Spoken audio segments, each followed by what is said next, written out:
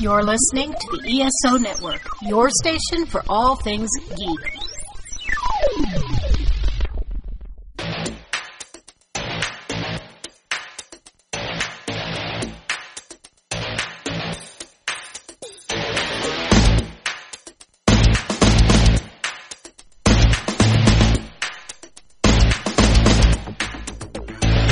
Needless Things Podcast.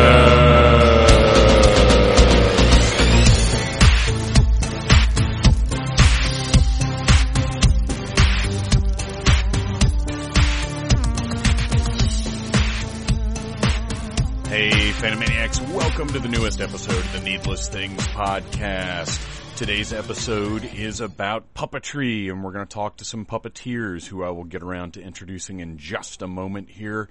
But first, I want to mention something. One, I hate that Mr. Bo Brown couldn't be on this one, but October is very busy for everybody. We both have families and work schedules and lots of events and stuff, so we just couldn't quite get it together to record on this one. So I will be talking a little bit about puppetry, the little bit that I know, plus some stuff that I have written down. And then we'll go straight into the interview, which is a little shorter than we normally do, but it's guys and a lady who had just done a puppet show, and I didn't want to wear them out, you know. They've been spending an hour running around, holding their arms up in the air, projecting their voices. I mean, it's strenuous work, you guys. It's not just standing up on stage doing bits. It's tough work, and you know, I tried to be mindful of that and not wear these guys out. But we had a great interview. I definitely feel like it's a great 30 minutes, and we had fun, and they were super nice people. But before I get to that, I'm going to talk a little bit about what's going on in October, or what was going on in October. It's November now. And I want to mention to you that this episode is brought to you by the Center for Puppetry Arts. Hey, where I happened to see that puppet show. I don't know if you know this or not. It's very special that the center is located in Atlanta. It is it's a cornerstone of puppetry. I mean, it's a huge deal that it's here. Not every city has anything devoted to puppetry, let alone something on the scale of the center. And the center has so much stuff in storage that they are now going to have the opportunity to bring out. In 1978, Kermit the Frog and Jim Henson cut the ribbon to open the Center for Puppetry Arts in Atlanta. Since then, the center has inspired generations of children and adults through their performances, not our performances. I'm not a puppeteer. Educational workshops and exhibitions. They're now in the midst of a transformative expansion that will allow them to touch even more lives through the art of puppetry. This expansion campaign, entitled Believe in Make-Believe, will dramatically change the look of the building. New museum galleries, a renovated entryway, and other upgrades to their existing spaces will enhance your experience at the center. Set to open in 2015, next year, the new museum space will feature expanded exhibit areas for both their global collection and the Jim Henson collection. That's the exciting part right there, because they've got so much Henson stuff mothballed that they just haven't had space for. And now we're going to get to see a lot of incredible stuff from the history of Jim Henson. These new exhibitions will be immersive and interactive, allowing guests of all ages to explore puppetry in unique ways, challenging preconceptions and giving a new appreciation of the global scope and universal power of the art form. Now, you guys know I've talked about this before. I'm a very big proponent of puppetry. It's universal. Everybody grew up seeing puppetry in some form, and as you've gotten older, it's in movies, it's on television, it's places you may not even recognize it. One of the greatest panels I saw at Dragon Con was Puppetry in the Buffyverse, where we got to see all of the different uses of puppetry that you may not have even realized, but from Buffy the Vampire Slayer. It was fascinating. And, that kind of stuff's everywhere, man. But as part of this project, They're also protecting and preserving hundreds of international and Henson treasures for future generations to enjoy and understand. Now, that's an important thing. Puppets deteriorate. They degrade over time, much like the toys that I lost from my childhood that got stored up in my parents' attic. That stuff, it gets warped. The softer plastic or fabric pieces get worn or eaten or whatever may happen to that kind of stuff. It's not permanent. It's not forever. So this stuff has to be restored and has to be taken care of. This expansion will bring the center's world-renowned collection and the largest collection of Henson's art to a wider audience and will continue to make the center a one-of-a-kind experience within the world of puppetry. And really just within the world at large, to tell you the truth. I mean, don't limit it to puppetry. This place is very, very special. You can't see this kind of stuff just anywhere. To complete this project, they need your help. Visit www.puppet.org/believe-in-make-believe to become a partner in this exciting project. So here's the deal. You need to go to the center's website, which is puppet.org. From the front page, you can click on Contribute, and there are lots of different ways you can help out the Center for Puppetry Arts. You can become a member, which is when you pay, this is if you're local or you visit Atlanta a lot or whatever, and you pay a fee, and this gets you discounts on the shows. It gets you all kinds of perks for members. It's a really neat deal where you've got lots of different levels of contributions and different rewards. It's Kickstarter before there was Kickstarter, I guess, because the center, it needs grants, it needs donations. It's how these sorts of things happen. So that's one thing you can do is get a membership. You can also just straight up make a donation, which is very easy to do from the site, and then volunteering at the center. They need a staff. They need people to work down there like Mr. Bo Brown does. And there's all kinds of different ways that you can help out. Check out what the center does, but definitely go visit puppet.org, see what's going on. It's a worthwhile cause. I'm not a big, I believe in supporting the arts, but, there's, to me, there are different levels of it, and the center is something that is carrying on a tradition, and they're preserving an important part of entertainment history. Really not even entertainment, of communication history. It's something that I believe in, definitely. So go check out puppet.org, poke around, see what interests you. Donate a little something while you're there, or become a member. If like I said, if you're in Atlanta a lot, or if you're local, it's a great place to go. We already are planning on making another trip down there. We had a great time. We took Little Troublemaker, who turned 7 the day before we went. October 27th is his birthday. He is now 7 years old, and every bit becoming a little man. It's quite frightening. But we had an awesome time. All three of us thoroughly enjoyed it. The staff was wonderful. The performance was wonderful. And the museum's incredible, man. You can go to my Facebook page, El Phantasmus, and check out the pictures. And I'll throw some up also on the site, needlessthingssite.com. Go check out the article there. I'll throw some pictures of the center up in there as well. But I'm telling you, it's really a cool place and something I definitely believe in, and would like. I can't wait to see this new wing. They're building a whole new wing, and it's giant, and it's going to be awesome. All this Henson stuff, so much stuff coming out of Mothballs. Think about, Labyrinth, The Dark Crystal, just Muppet Show alone. So much to be excited about. So that's awesome.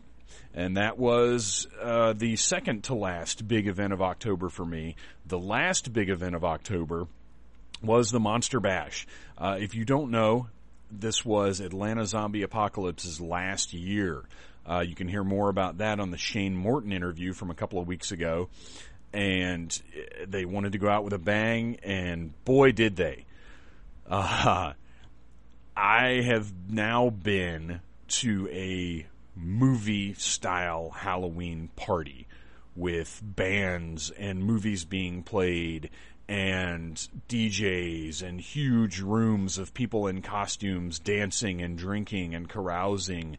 And I've never I've never had a time like that. I've never been to a party like that. And the fact that I wasn't able to roll out of bed until 3 o'clock today is a testament to that. 11:20 last night, I was already lit and putting up pictures that I don't remember putting up on Instagram and on Facebook. You can follow me on Instagram at Phantom Troublemaker. There's one with utter gibberish, complete gibberish as a caption. I don't remember posting that. And it was only 11:20. But we got to see a Misfits cover band. We got to see Bigfoot, which Bigfoot's always a good time to see. The Misfits cover band, I don't even know if they were good, but the singer was standing down in the audience and basically letting us sing all the songs. And I was singing songs that I don't know all the words to, but I think that's kind of punk rock, right? I know some of them. Obviously, I know Halloween. I know Brains, 138. But there are a lot of Misfits songs that, maybe I don't know every single little word, as Ash once said. But you go anyway because you're lit and you're wearing a mask and who cares. But it was an amazing time. The Casket Creatures played, Gunpowder Gray, the Biters, which apparently I saw, but I don't remember seeing. So, there you go. That's the kind of good time it was. So I got up really, really late today, and me and the missus kind of had to alternate feeling ill and hanging out with our son. So we, I missed a recording of Earth Station Who, which is disappointing, but it was the first part of a two-parter, so I'll, be able to talk about it next week. And, but Monster Bash, man, it was crazy. It was insane. I don't think there'll ever be another party like that thing was. I want to talk a little bit today, since I've got a little extra time for the intro. If you go back over the last month of Needless Things posts, or 31 Days of Halloween, I want you to go back and check out Beth and Richard's stuff. Definitely, because they put up some really good content. Richard actually has a post that got lost in the shuffle, so that'll be going up this week, the week of November the 3rd. And you can check that out.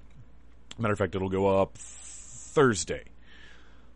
But there's lots of good stuff. I talked about Tales from the Crypt, which is a show that I loved dearly when it was on the air.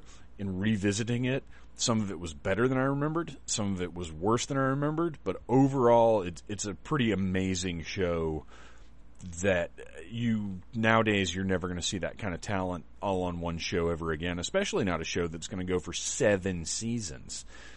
That's pretty awesome. I've also, because I didn't feel like watching Tales, because man, I watched 7 seasons of Tales from the Crypt in 30 days. That's a lot of Tales from the Crypt.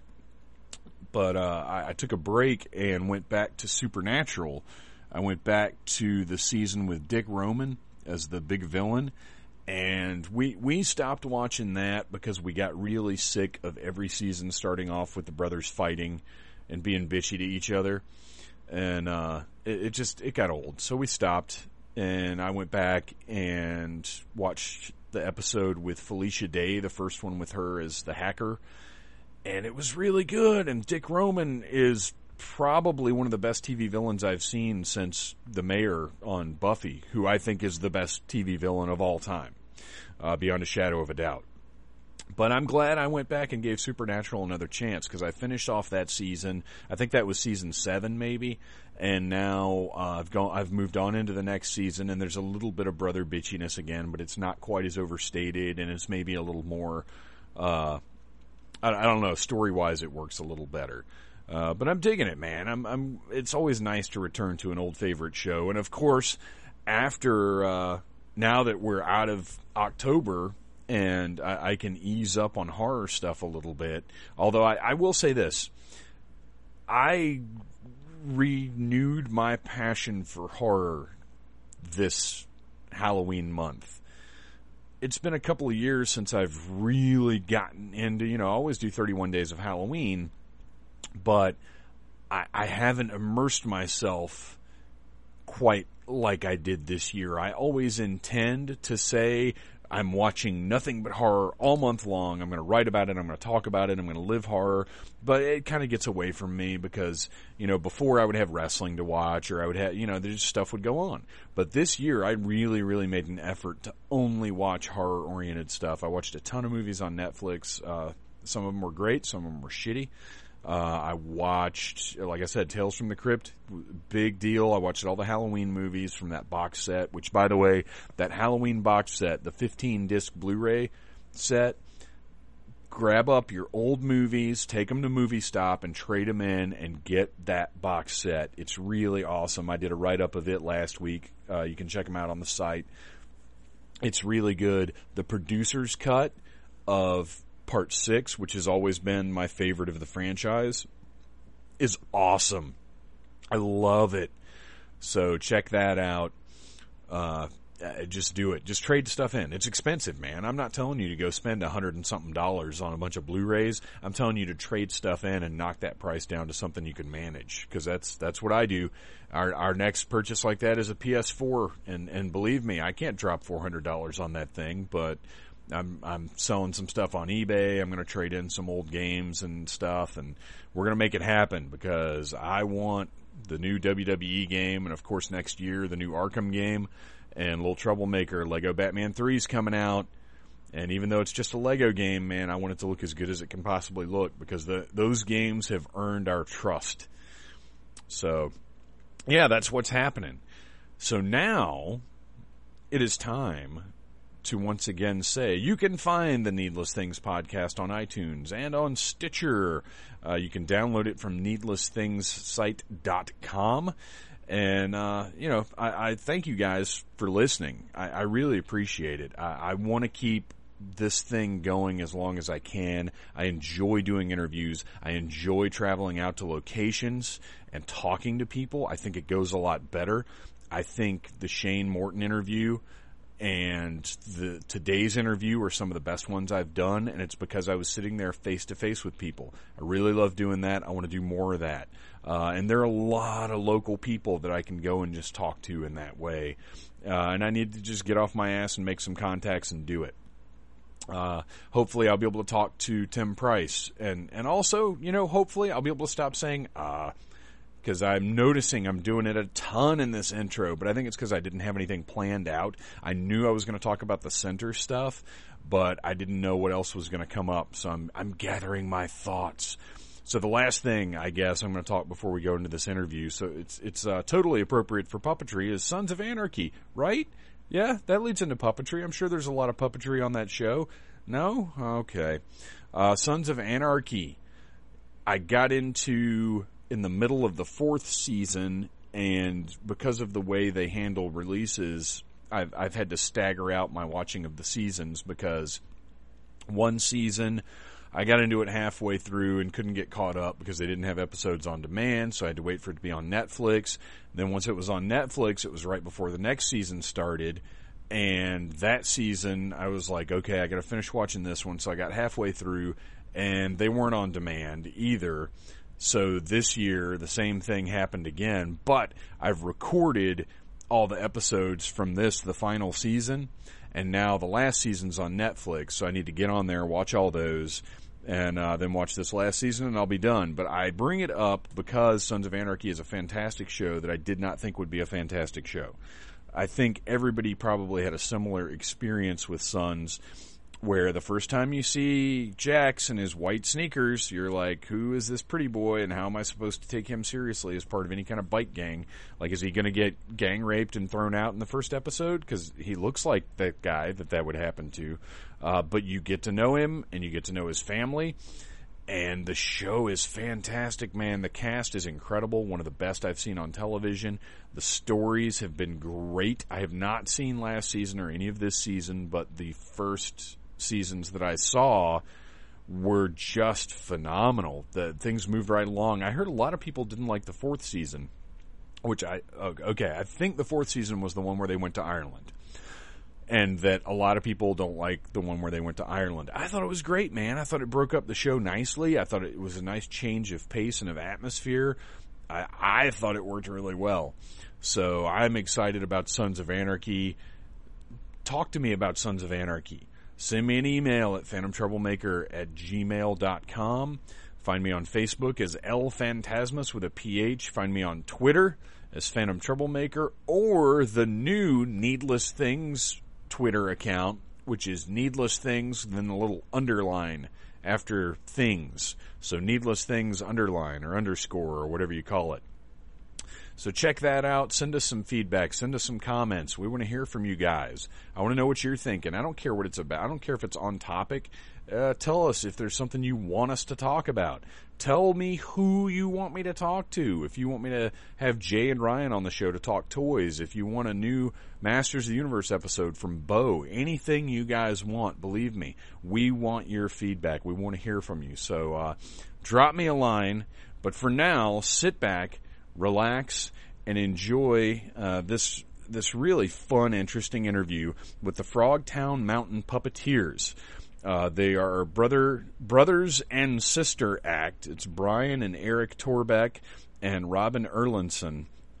And we're going to talk about their 14 years of performing the Headless Horseman of Silly Hollow, which was an absolutely fantastic show that, you know, not only my family enjoyed, but the whole theater were just loving it. I mean, there were kids, there were grown-ups, there were grandparents.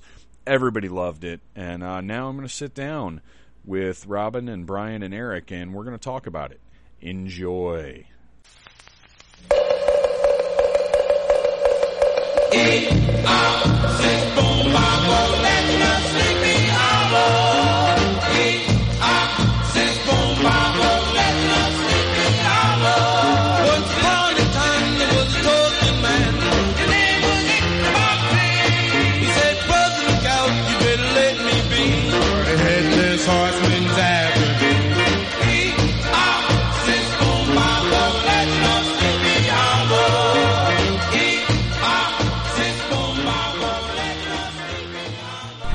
So the pacing of the show is the first thing I wanted to ask you guys about, because everything, I mean, you're performing to kids with this show. Oh, yeah. And you've got to keep their attention. You've got to keep everything moving on. You've got to hit the jokes just right, which, I mean, they were almost constant. So it was, how long does it take you guys to get that down, though? I mean, when you're putting a show together like this, obviously you're conscious of that, but there've got to be things that end up getting cut, or, you know, the different segments that need to be put together a little differently. How does that process work?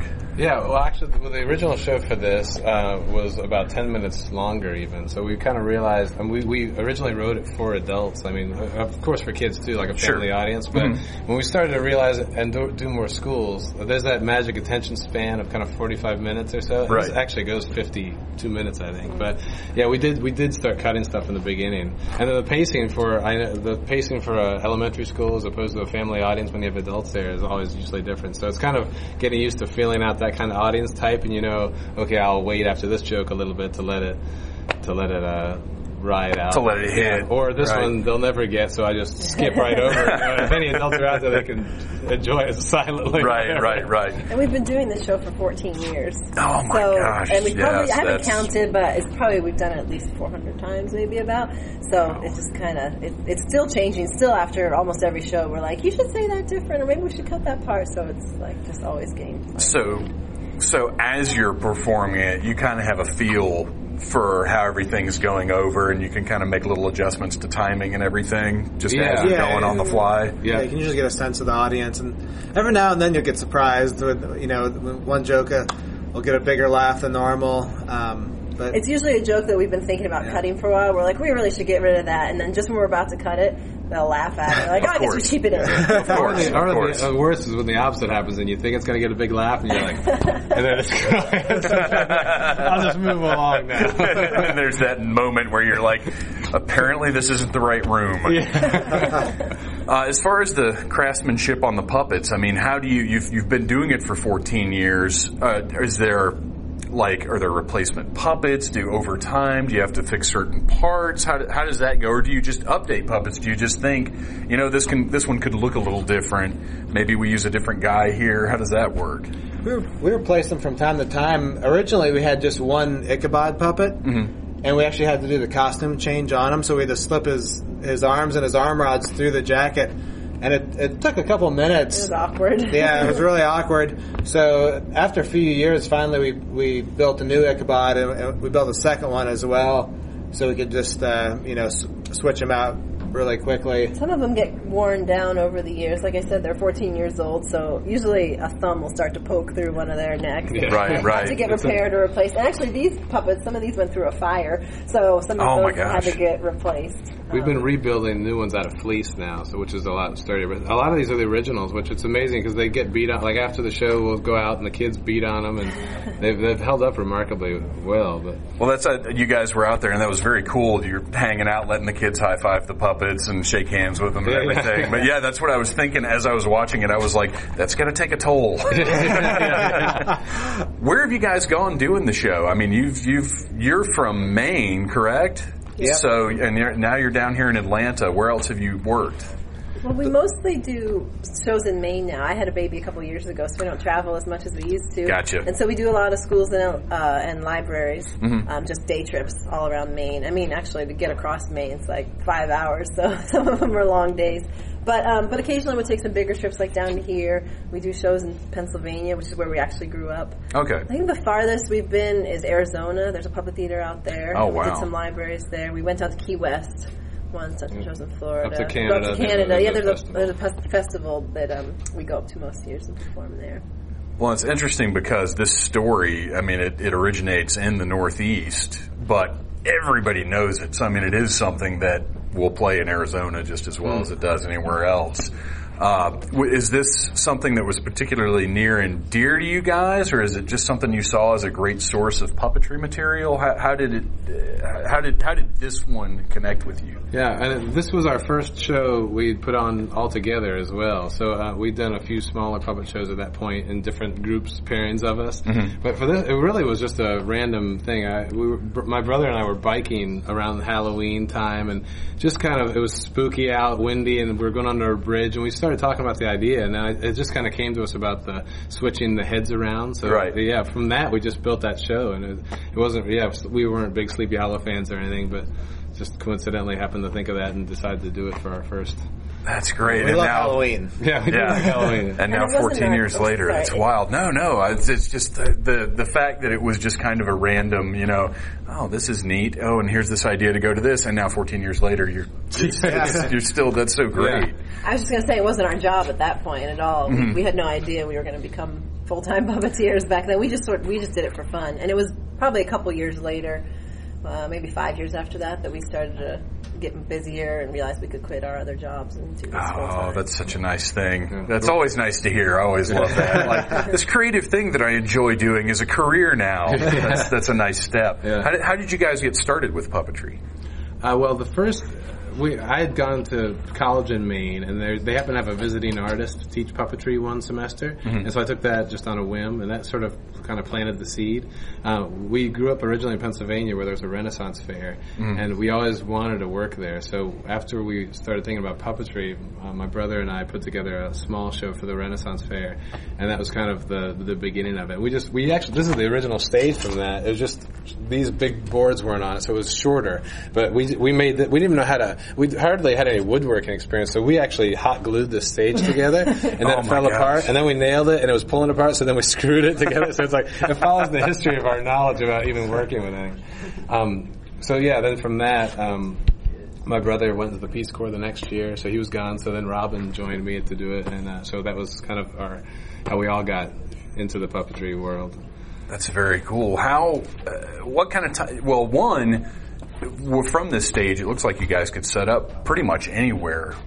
What is the setup time like from arrival to having it ready to perform? What kind of time frame is that? We leave ourselves 2 hours to get. Oh, that's all? Yeah. Oh my gosh, that's amazing. A little bit more if we're at a theater that has lighting that needs to be adjusted. Sure. But yeah, for most venues, 2 hours, and it doesn't usually take us that whole time. That's just if we hit a snag. Right. And because we built it not knowing we were going to travel, I mean, we still could build this so much better for traveling, but it's kind of like the things that drive us the most nuts. We're like, okay, finally got to change this and make it fold up so it fits better. But a lot of these are still, I mean, there's a lot of wasted time and setup still.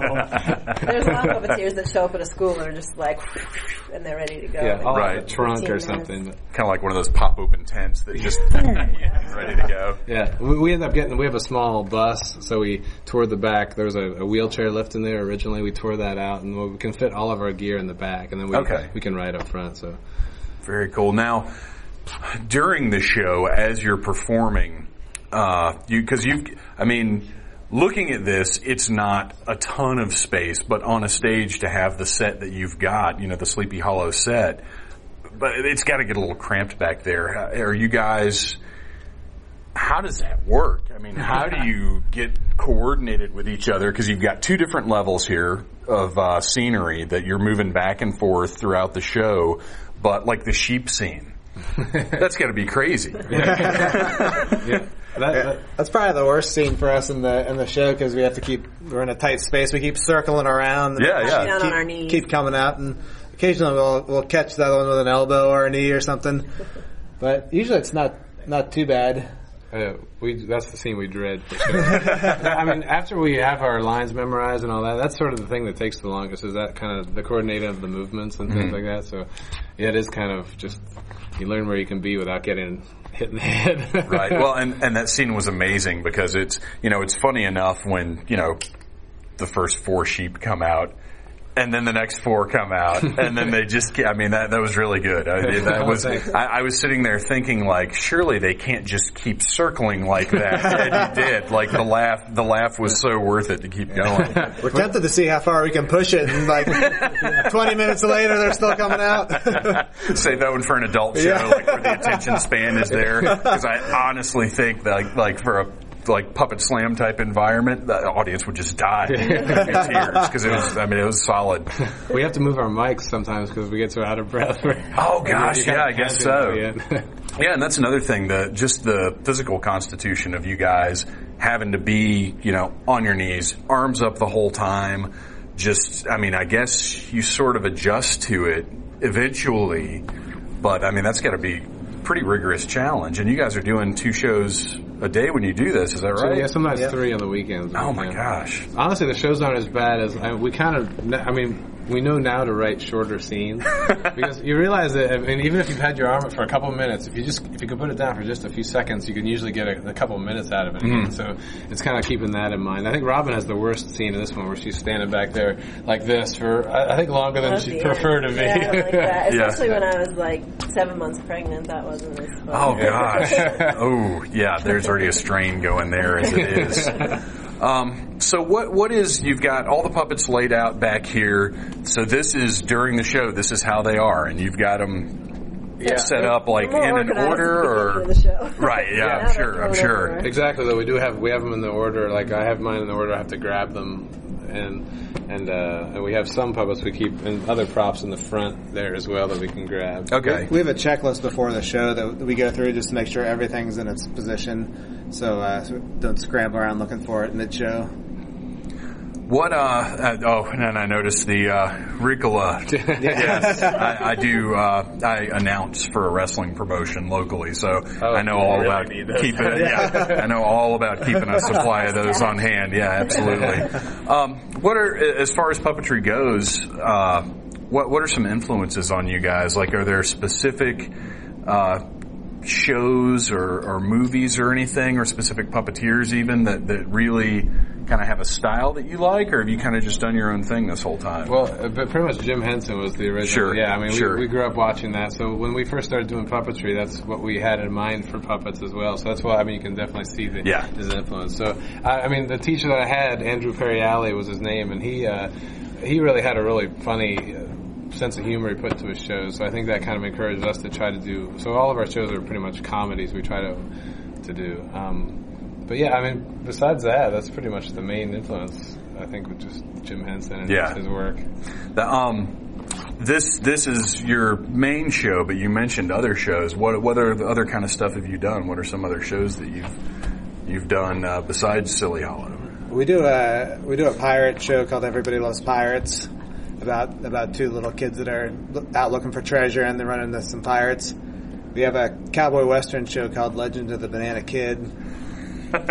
Just set out awesome. in the Wild West, and we didn't want to have guns in it, but we wanted to maintain that sort of Wild West feel. So he has bananas instead of guns. We've got all these stunt bananas on like electric screwdrivers so they can spin around and flip around and stuff. Oh, that's wonderful. Would you guys tour with any of those, you think, like in the way that you do these? I mean, all of them. Yeah. Oh, okay. Yeah. So on any given, all those shows have come down here at one time or another. Okay. And we'll do any of those 3 shows we travel with. We could do at any particular time, but if we do a longer, run, we'll take it just right. And we have our newest show now. It's been years since we've been working on it, but it's a dinosaur musical, and so we're in rehearsal mode on that now. Like the dance scene of this, the thing that's taken the longest is just coordinating. We have 12 songs in it that we wrote, and they're all we're trying to make dances for all of them. So it's we're like a dance studio right now. I actually wanted to mention that too. The big dance scene in this one, where we learned that Ichabod, is the dancing machine. The fact that not only your song selection was designed to play to a family audience. Everybody sitting in the crowd is going to get, one of those songs is going to tickle everybody in the crowd, at least. But also to have, these simplistic puppets, but they're doing recognizable dances of the era. Like the safety dance comes on and they're doing the robotic 80s style dancing, and then, the Footloose, they're doing kind of the generic white people dance. Like it's to really get that much action out of them when there's no dialogue going on, like you get the characters. That was very well done. How long did that kind of stuff take for you guys to figure out, or was it just we know what this dance should look like and here's what you do with a puppet? Some of that stuff has evolved through the years too, where the first few years we actually had a few different songs in there, but then we replaced them and kind of updated the moves, and every now and then we'll go through it and we'll send one of us out to kind of watch from the audience perspective so we can see which moves are working and playing well with the audience. Yeah, it's funny how different, you can be up here doing this and it looks so different from out front there's some moves we changed later we hadn't, because since we don't work with a director, just ourselves, there's some things we don't see, and then we'll videotape it, and after a few years later we'll realize that looks ridiculous, or it's not how we thought it looked. Yeah, that's another thing to point out is you guys don't have the benefit of a monitor back here to sort of watch, because my biggest experience with puppetry has been at Dragon Con with the puppetry track that Bo runs. Yeah. And they have puppet improv shows there, but when I've seen it, they have a monitor to watch what they're doing. And that was another thing I thought about. I was like, wow, I guess that's really not the norm. I think that's more for the benefit of what's going on. Yeah. So you guys, just with your movements and like you said, over time and video review or whatever you may have to kind of figure that stuff out. You don't have the benefit of, I know exactly what this looks like when I move this here. Yeah. That's got to be a totally different kind of instinct. And it kind of ends up being like muscle memory of I know this feels how it's supposed to be. Right. But we still develop bad habits then, and over, every so often we have to recheck to make sure you're not, characters will get lower and lower. Yeah. Yeah, and that's got to be just with thinking about, like having your arm up that whole time. Just the natural human instinct, I think, would be that you're gradually going to drop until you're like, oh wait, this guy's face is halfway behind the front now. Just a hat. Correct my term. What actually is the term for when you're performing behind? Playboard, you mean? Playboard? Yeah, okay. That's what they call that. Okay. And I noticed you've got notes up here. Yeah, some of those are from other shows, but this is, the narration in this, I do read like the narrator part, and then a lot of this stuff is, like we said, we're changing lines all the time, and if you've been doing a line for 5 or 6 years and then you change it, it's so hard to reset it, so we have to kind of hang those up. Even though we have them memorized, it's like a safety net. Right. Well, yeah, and that's got to be an interesting thing in evolving something that you've been doing for over a decade. When you do change something, if it clicks back to the way it was before and then throws off the next beat, Definitely. That's got to be something interesting to deal with. Every once in a while, an old line will resurface out of nowhere. Usually if something, it's when something's kind of going a little wrong, and all of a sudden we'll bring back an old line, and it'll kind of throw the rest of us for a little loop. Right. The worst one I did was with that Van Tassel character. He used to brag about how many turkeys he could eat. I forget why, but we had to. But then Van Tassel said he could eat a lot of turkeys, and we cut it. But after we hadn't done the show in a while, I suddenly started talking about turkeys out of nowhere, and I could see these guys looking at me. I mean, it stumbled a little bit and got back on track. Right. We don't do the turkey thing anymore. The audience is, what are they talking about? That's awesome. And that's the character development, because Von Tassel with his whole, hey, I'm out of here, almost like Ted Turner type character. Did he sort of start out that way, or is that something you figured out? Like, the more kind of tycoon-y we make him, the funnier it gets. Yeah, and we're still working on that guy. That definitely has developed for him. But and we're still trying to figure out his. We want to add more to him, but we don't know what exactly. If you have any ideas, let us know. I definitely think the over the top, tycoon guy, like that was those little his popping back after he left and then popping back up for like that's good beats, and the kids all. That was what was so great in watching this is everything just hit home so well. Like, you knew when a joke was meant to hit everybody in those chairs, and they did. I mean, those little laughs just, my son's sitting next to me, and I had a split second of, that was like I was, when the head fell off at the end, I was telling Bo, like, that was just brilliant, and it's so simple and obvious, but just for that final bow, for that thing to pop off, I had a split second to think, this is going to kill, and then a second later, just That was actually an accident when it first happened. Really? During a show, yeah. We'd been doing the show for a few years, and Eric accidentally, his finger just slipped, and the head fell off during the bow, and the kids went crazy. Well, we'll keep that. Has any other stuff kind of accidentally come about like that? Kind of, that's a thing that worked. Yeah, there has been. And I don't know if I can remember anything offhand. Sometimes it's kind of just subtle things. But, definitely after, it's amazing after, like Robin said, 14 years, but then you'll realize you're going to say this a little differently, and suddenly it's so much better. Well, and that's got to be part of what keeps you going after the 14 years is the evolution, and is sort of learning with each show, or every few shows, like, there are little things that we can change and keep it a little fresher and get a little bigger laugh or whatever. Like, it's got, like, the fact that it's sort of a work in progress has got to keep you invested. It would get pretty boring if we just never thought about anything to change. Because during the show we're always thinking about what's working, what's not working. It's actually dangerous though, because when you get to know the show so well that you'll think of something mid-show. You're actually performing, you're lip-sync, you're talking and you're moving, and your brain is thinking, I should remember to tell Robin this after this. And you won't even think about the show, but you're on automatic pilot. It's kind of dangerous if you think about too much, and you can lose your place. So. Well, and there is so much going on with this performance, because, you're physically, you're moving yourself and the puppets around. Sometimes more than one puppet, often more than one puppet, I guess. And then you've got the dialogue on top of that, and then you've got, obviously you're paying attention to the audience and keeping their reactions in mind, and then, like you just said, sort of making notes about what's happening and what's going on. I mean, that is every aspect of performance possible all at the same time. I mean, that's something. Yeah, you guys really killed it. I got to tell you. Thank you. Anything else you want to mention? Is there somewhere we can find you online to follow your shows or what you're doing?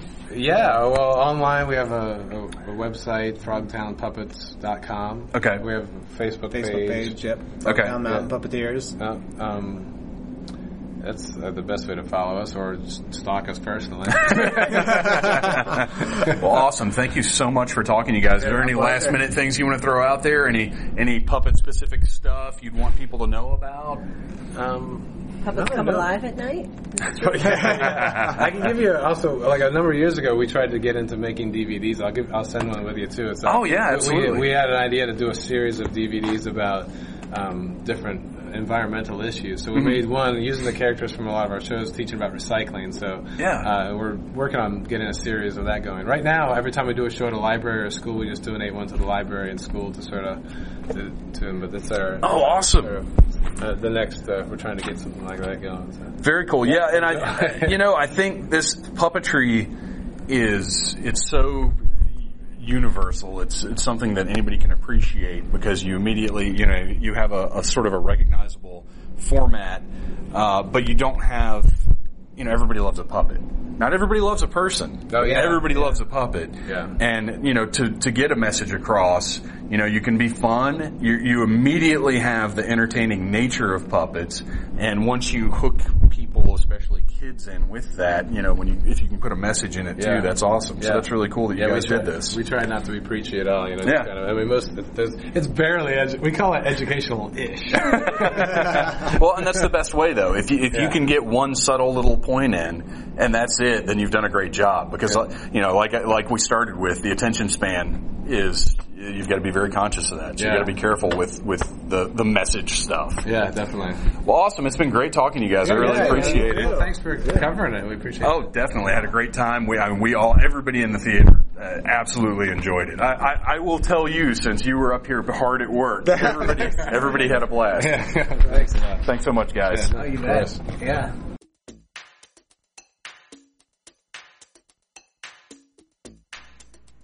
Wasn't that great? I wish every single one of you could see the Headless Horseman of Silly Hollow, because it was so much fun. You can tell just from talking to those guys, they were so sweet and nice and just really invested in entertainment and making sure everybody had a great time. But if you are local to Atlanta or will be in Atlanta, the show is playing through November 9th at the Center for Puppetry Arts. You can go to puppet.org and find your showtimes and buy your tickets. And also, while you're there, find out ways to help out the center. You want to do that. You want to help out one of the most important art forms, right?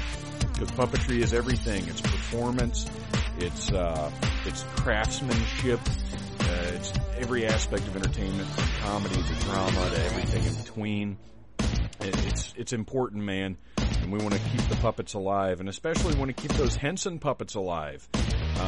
They're going to do interactive stuff. They had this giant praying mantis puppet there. It was a rod puppet, and you could actually grab the rods and move this giant thing around. It was amazing.